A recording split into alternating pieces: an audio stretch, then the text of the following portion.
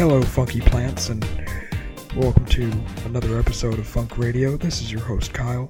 And this is your host, Peter. Are you calling our listeners plants? Are you saying that humans don't listen to our podcast? It's just we're just playing out loud to plants? Yes. I'm saying that most of our listeners, especially on our Facebook page, are actually just plants and not people. But then that goes into the question, are plants people? Can plants feel? Can plants scream? Can plants love? It's like that movie Fern Gully. Plants have feelings. So, yeah, today's topic is a very strange one. If you didn't guess, it was about plants. It's not any more strange than the Mr. T's album that we did last time. True. Well, Mr. T was at least trying to get kids not to do drugs. These are trying to get plants not to do drugs. Some plants are drugs. I was going to say a lot of the subject matter around this, I honestly think involves stimulating growth of like pot plants. Huh. Okay. So, I'm kind of going into this fairly blind. I know the topic is generally music for plants, and I'm assuming that means either, and you'll correct me, I'm sure, but people who believe that plants have some sort of feelings or stimuli that react to music. Yes. Or involving that or not, some theory that certain types of music help plants grow more. Also, yes. So I don't know. That's kind of a guess, but I don't really You're know. You're right on both counts. That's actually a good segue. So in the 60s and 70s, people were really into plants and nature and environmentalism and all that hippie shit. So much so that people thought that plants had a sort of sixth sense where they can see dead people. No. Where they can, like, sense music frequencies in a way that we can't, that stimulated their chemical processes. It's hard to explain. Basically, where all of this stemmed from, pun intended. I can't believe it. Oh, there's going to be lots of plant puns in this episode. You better strap in. There's these two guys, Peter Tompkins and Christopher Bird, who wrote this book in 1973 called The Secret Life of Plants. Not to be confused with The Secret Life of Pets. Yes, I think that movie was actually sort of a play on this title. So these two guys, Tompkins and Bird, recounted experiments that they did around the planet that supposedly proved that plants were actually far more complex than we give them credit for, and they were cosmically attuned beings. So what were these two guys smoking while they were doing all this? Obviously plants. The same plants that they were testing on. Yeah. And one of the central claims of their book is that the health and productive growth of plants could be affected not only by playing music for them, but by playing specific kinds of music. It's kind of like, do you remember in the 90s when all of a sudden there was this wave of like parents playing Mozart for babies, or they were playing like classical music for the babies while they were still in the womb because they thought it made them smarter? Yeah. Is that not still a thing? I don't know, probably. This is like a dumber version of that. So this Tompkins and Birds wrote this book in 1973, and this book then inspired a handful of different artists during the time to actually compose music for plants. One of the more famous of which was this guy, Mort Garson, who was a Canadian-born composer, songwriter, and pioneer of electronic music. He's best known for his albums in the 60s and 70s, and he was actually one of the first artists to use Moog synthesizers. So this guy, Mort Garson, came out with an album called Mother Earth's Plantasia, which he released in 1976, which was a series of Moog synthesizer compositions designed to be played for plants. According to his daughter, Garson actually made the album because he was inspired by her mother's, or I guess his wife's, plants. And the funny thing is, despite the limited production at the time, the album became like this weird cult hit, maybe like a decade ago, like 2010-ish. Oh, weird. Yeah, it like resurged in the 2010s and became like this weird cult thing that like vinyl enthusiasts and music enthusiasts in general were scrambling to find because there weren't a lot of copies, to the point that another record producer at the time decided to reissue it. Kind of actually want to buy it because it sounds kind of interesting. So this guy who made this album, so he was already doing other music, and then he was like, hey, these guys are doing these studies, and my wife has plants, and I make music, so I'm going to... Do you know exactly what his inspirations were? I don't know how he stumbled upon it. I do know that The Secret Life of Plants was actually one of the best-selling books in 1973, so it's not unusual to assume that he read it or came across it. Right. Okay. And was inspired in part by that and the fact that his wife owned a lot of plants. So I think, honestly, the book, because it was a big bestseller, and it talked about using things like Moog synthesizers to stimulate plants, I think it was sort of a stepping off point for a lot of early electronic artists or people messing with synthesizers at the time, because they could create certain tones. Yeah. That the book says supposedly, helps plants grow. Well, this was really when electronic music was really in its like infancy as well. Exactly. And there was a lot more like experimentation of just like people figuring out what they could actually do with it. Exactly. So yeah, I think a lot of these artists that we're going to talk about basically were just like using this subject matter as an excuse to kind of just, play around creatively with electronic tones and frequencies and shit. Let's play a little clip of Mother Earth's Plantasia. Peter, I'll let you decide what that is, because this song is 30 minutes long. Oh, okay. So is the entire album one just... Yes, the entire album of Mother Earth's Plantasia is a 31-minute kind of not never-ending song. There's not actually tracks, because it's just meant to be just put on and played, because plants don't grow in 3-minute intervals, I guess. So maybe you're supposed to put it on loop. I don't know.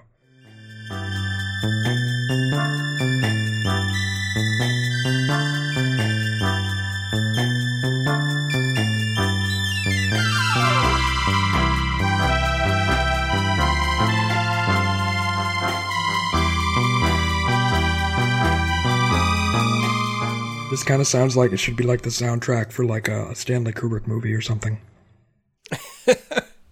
I can see that. That's interesting. At least the small piece of it I heard was more delightful than I was expecting. I know, right? Like, I thought it was just going to be like, like dog whistle. Like, you can't really actually hear it at some like super low frequency or something.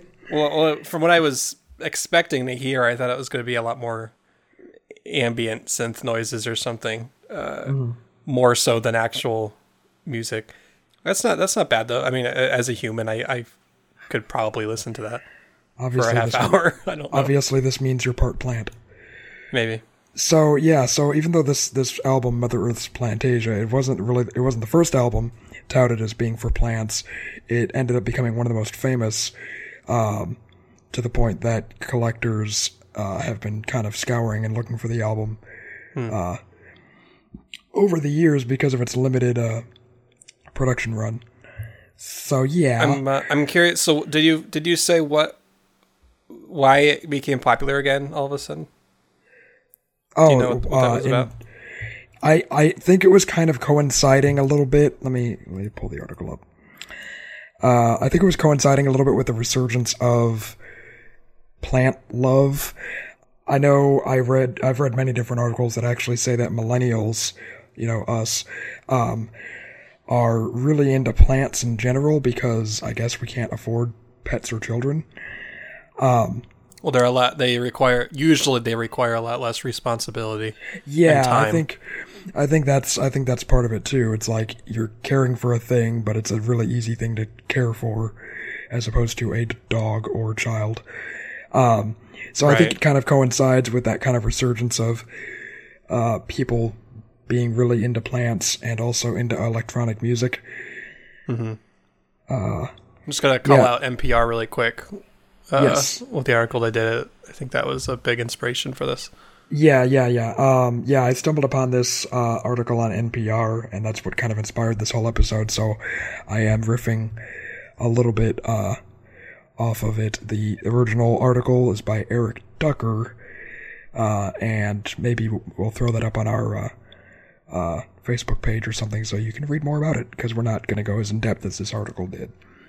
But, yeah, basically, it says here, too, that a Brooklyn-based Sacred Bones Records is the one that actually reproduced or reissued the album on vinyl.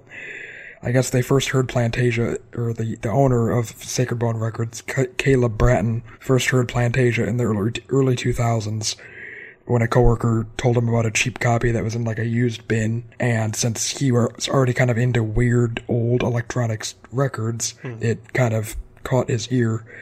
So the fact that it was kind of reissued during the rise of records becoming popular again in like the early 2010s, I think caught wind for a lot of like plant owning hipsters. So that's interesting. Yeah, this is one that I actually kind of do want to keep an eye out, just because it's, if I can find it cheap, it'd be a fun thing to own just to say I have it. Right. So this Mort Garson guy obviously wasn't the last person to make a record about plants or for plants. Other artists started making records that were either designed for plants or, and I'm not kidding, in collaboration with plants. So, okay. I don't know if it's like, you know, hey, we got Kanye West featuring ficus, or if it's just like they have Snoop plants. Dogg featuring weed. That's every album. Every Snoop Dogg song. I don't know if it's just a matter of like they had plants in the studio while they were recording, or if like they just put like a fern plant next to them while they were recording and then just like paused and let the fern sing for a little bit. Fern solo. So this other guy, this French composer who, I kid you not, his name is Roger, which makes me think of the Star Wars meme. He released an electronic classical hybrid, and I'm going to butcher this because I don't speak French, called De la musique et des secrets pour enchanter vos plantes, which means music and secrets to enchant your plants. Let's play a little clip of it for our listeners so they can be enchanted as well. Okay.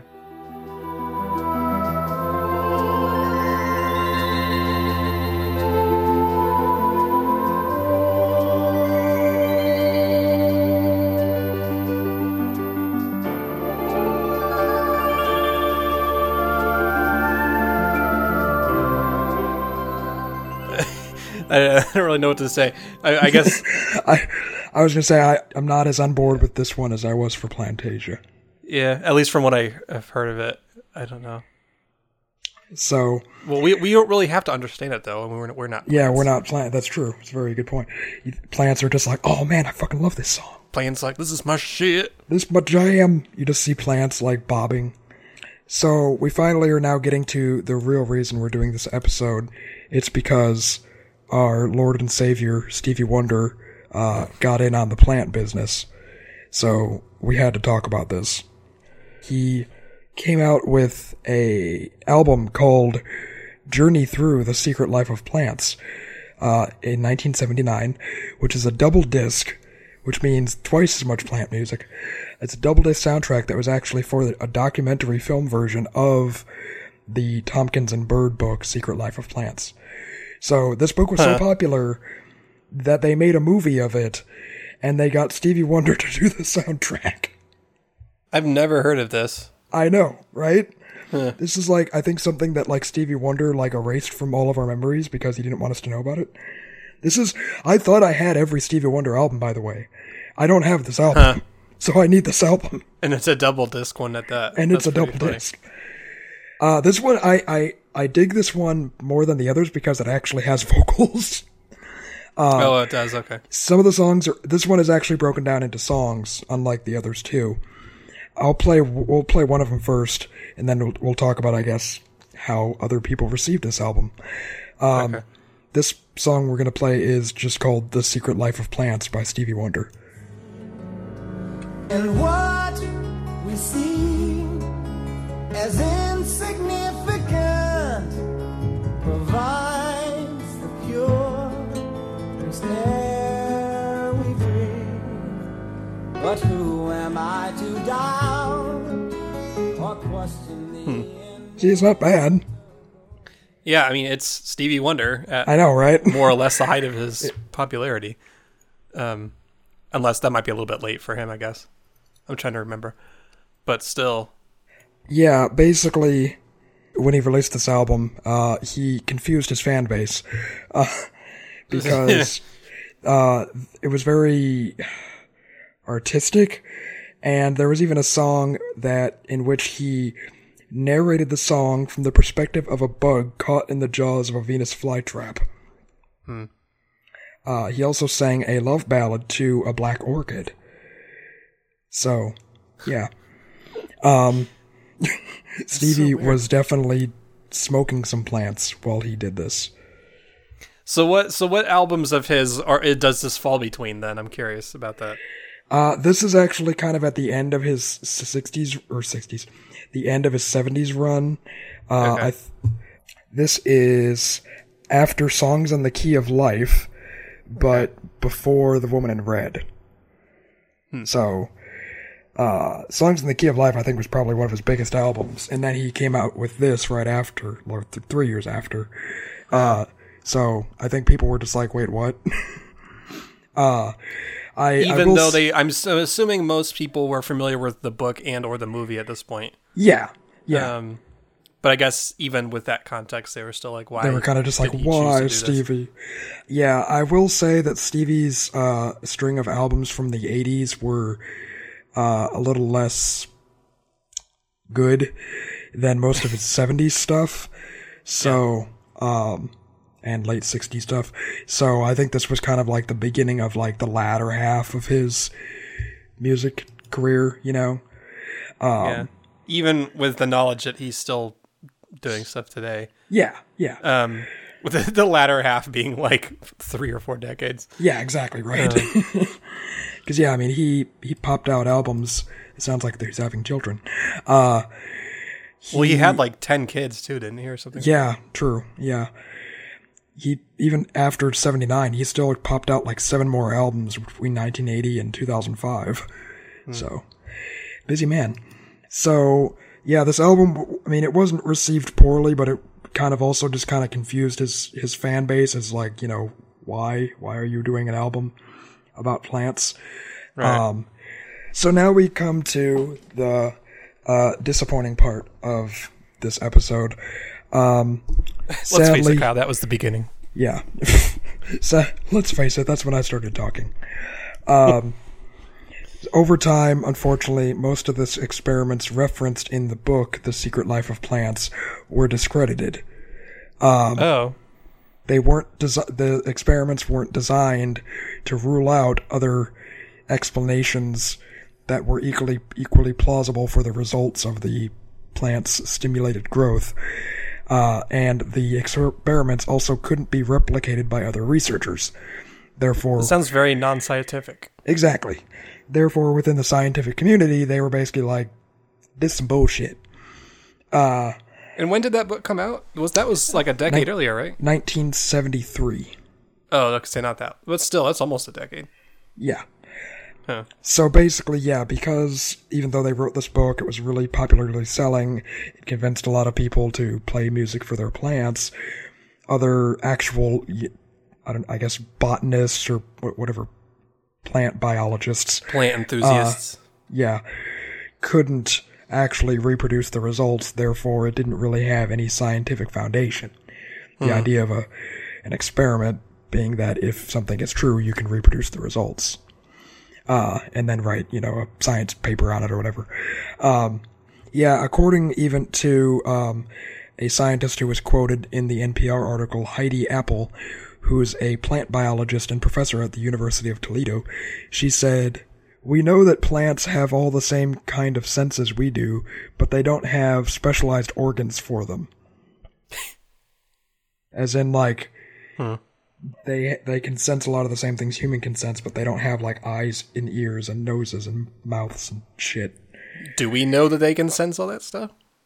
I think they have determined that plants have pain receptors, but how they interpret that pain is still kind of not known. Weird. Or if they can interpret that pain. So basically, she's saying that, like, even if they can sense pain in some way or another, they can't, like, interpret music. Yeah, exactly. So, despite, I guess, this kind of being considered pseudoscience, I guess in recent years this concept of plant music has resurged, coinciding with the resurgence of people owning plants and growing plants for drug reasons. So, yeah, I guess, like, this, there's a new generation of some artists that are in kind of the ambient electronic music community that have embraced the idea of making music in really odd ways that try to foster a connection with plants. So, yeah, one of these new artists that's making sweet, sweet plant music is this guy, this DJ B. Ashra from Germany. He has an album on Bandcamp called Music for Growing that he made specifically for nurturing hemp plants by using what he calls THC's molecular frequency of 10.77 hertz. God, what the fuck are these people? I mean, I know what they're smoking, but it's just like, where does this stuff come from? I don't know. I guess I just don't understand. I'm not in that whole I'm not a plant. culture, and I'm not a plant. So, yeah, I want to play a little clip of this this album because it's not bad. It sounds Wouldn't alright. it be like 4.20 hertz or whatever? Oh, I get it. But 4.4 hertz, I don't think anybody can hear that. But plants probably can. Humans can barely hear below 20 hertz, I think. Yeah. So yeah, let's play a little clip from this guy's hour and 13-minute long single song album called Music for Growing.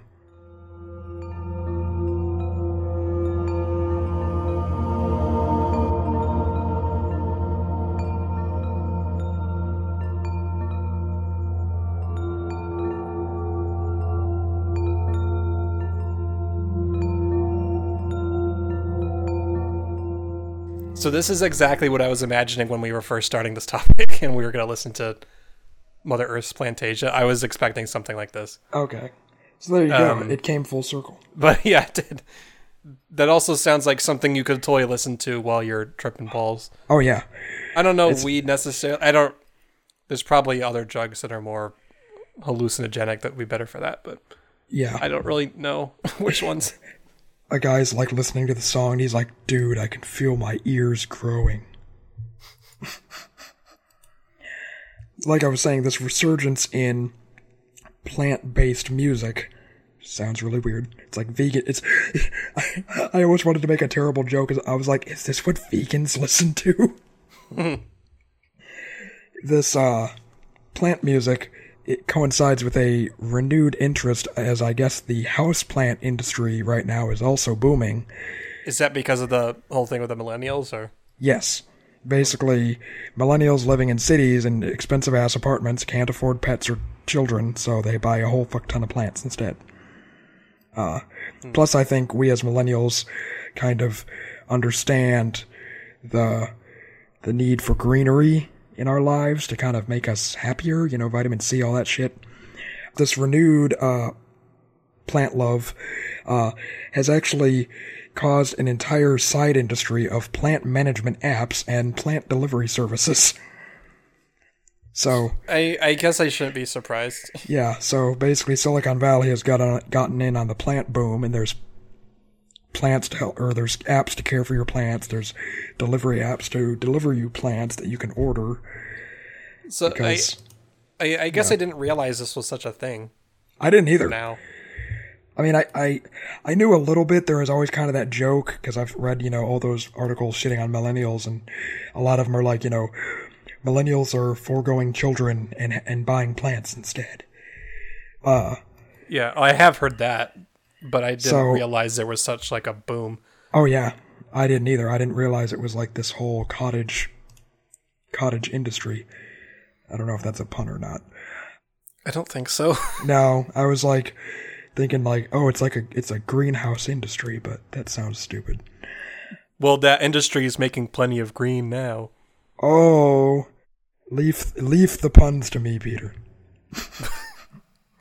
I did a quick search on like, why millennials are buying plants. I finally figured it out. According to Bloomberg, millennials are buying Instagram-friendly flora to basically have as background shit for their Instagram photos. Because plants are photogenic. Well, it adds, I mean, with no pun intended, it adds some life to your home setting, I suppose. Yeah. Exactly. Whenever you see like hipster like pictures of like dwellings and stuff, you always see like plants in the corner, or else it kind of makes a house feel sterile. So yeah, I get that. I guess. Yeah. Well, I think there's something to say about like the shift in like having kids later in life or not at all. Yeah. And just the general, I don't want to make generalizations, but the general trend of millennials being seen as low in wanting responsibility for things. So the plants generally are on the easier end of the spectrum. True. And yeah, if it spices up your Instagram, then can't complain about that. Plus, too, I think there is something to be said about even if we can't make music to soothe plants, I think plants are inherently soothing to us as humans. Just from an evolutionary standpoint, I know they've done lots of studies that humans gravitate towards the color green simply because it evokes a sense of being in nature.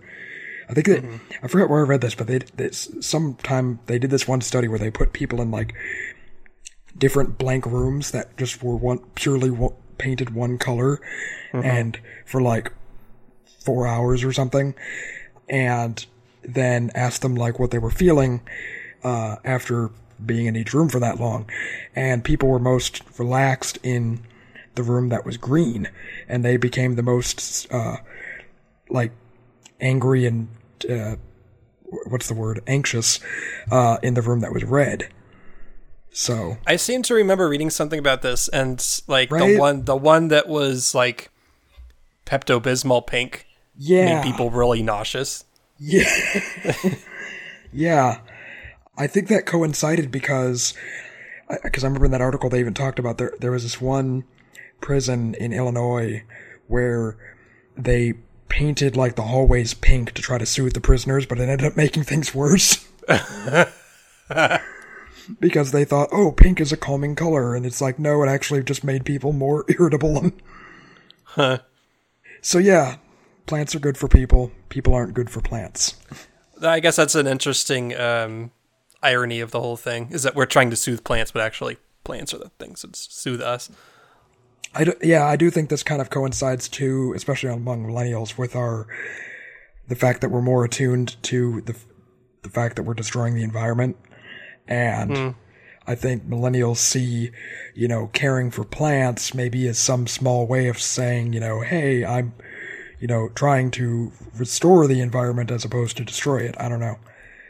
So I guess the rise in popularity in plants in the 70s, as I assume, was maybe partly for that reason too. Oh yeah. Yeah. The environmentalist kind of, I shouldn't say resurgence, I guess emergence in the 70s, due to things like 3 Mile Island and Nixon established the EPA and all that stuff. People started to care a lot more about what we were doing to the environment. So, yeah. So, yeah, that's about all I got on the history of music for plants. I'm sure there's more than I was expecting. Right? I'm sure there's other albums out there. I'm sure there's other artists out there. These are just a handful that were highlighted. And we had to talk about Stevie Wonder, of course. If you listeners are familiar with any other artists that have made music for plants, or if you play music for your plants, have your plants comment to us on our Facebook page and tell us what their favorite music is. Our Facebook page is facebook.com/getyourfunk. But more importantly than supporting the Facebook Corporation, Touche. we also have getyourfunk.com, which is our own website. Which is better. It's not powered by Squarespace or any of that shit. You can just go there and listen to other episodes that are not about plants, but they have us in it. It's actually powered by plants. I don't know why I imagine like this little plant on like a hamster wheel. But it's not doing anything. It just sits there. Well, I was imagining it running, but Oh. Thanks for listening. We hope you learned something. And if you didn't, well, maybe you'll learn something from a different episode. Yep. This has been your host, Kyle. And this has been your host, Peter. We have to leave you now. But we won't be fern away. That Sure. wasn't as good. Okay, bye. We're keeping it. Okay.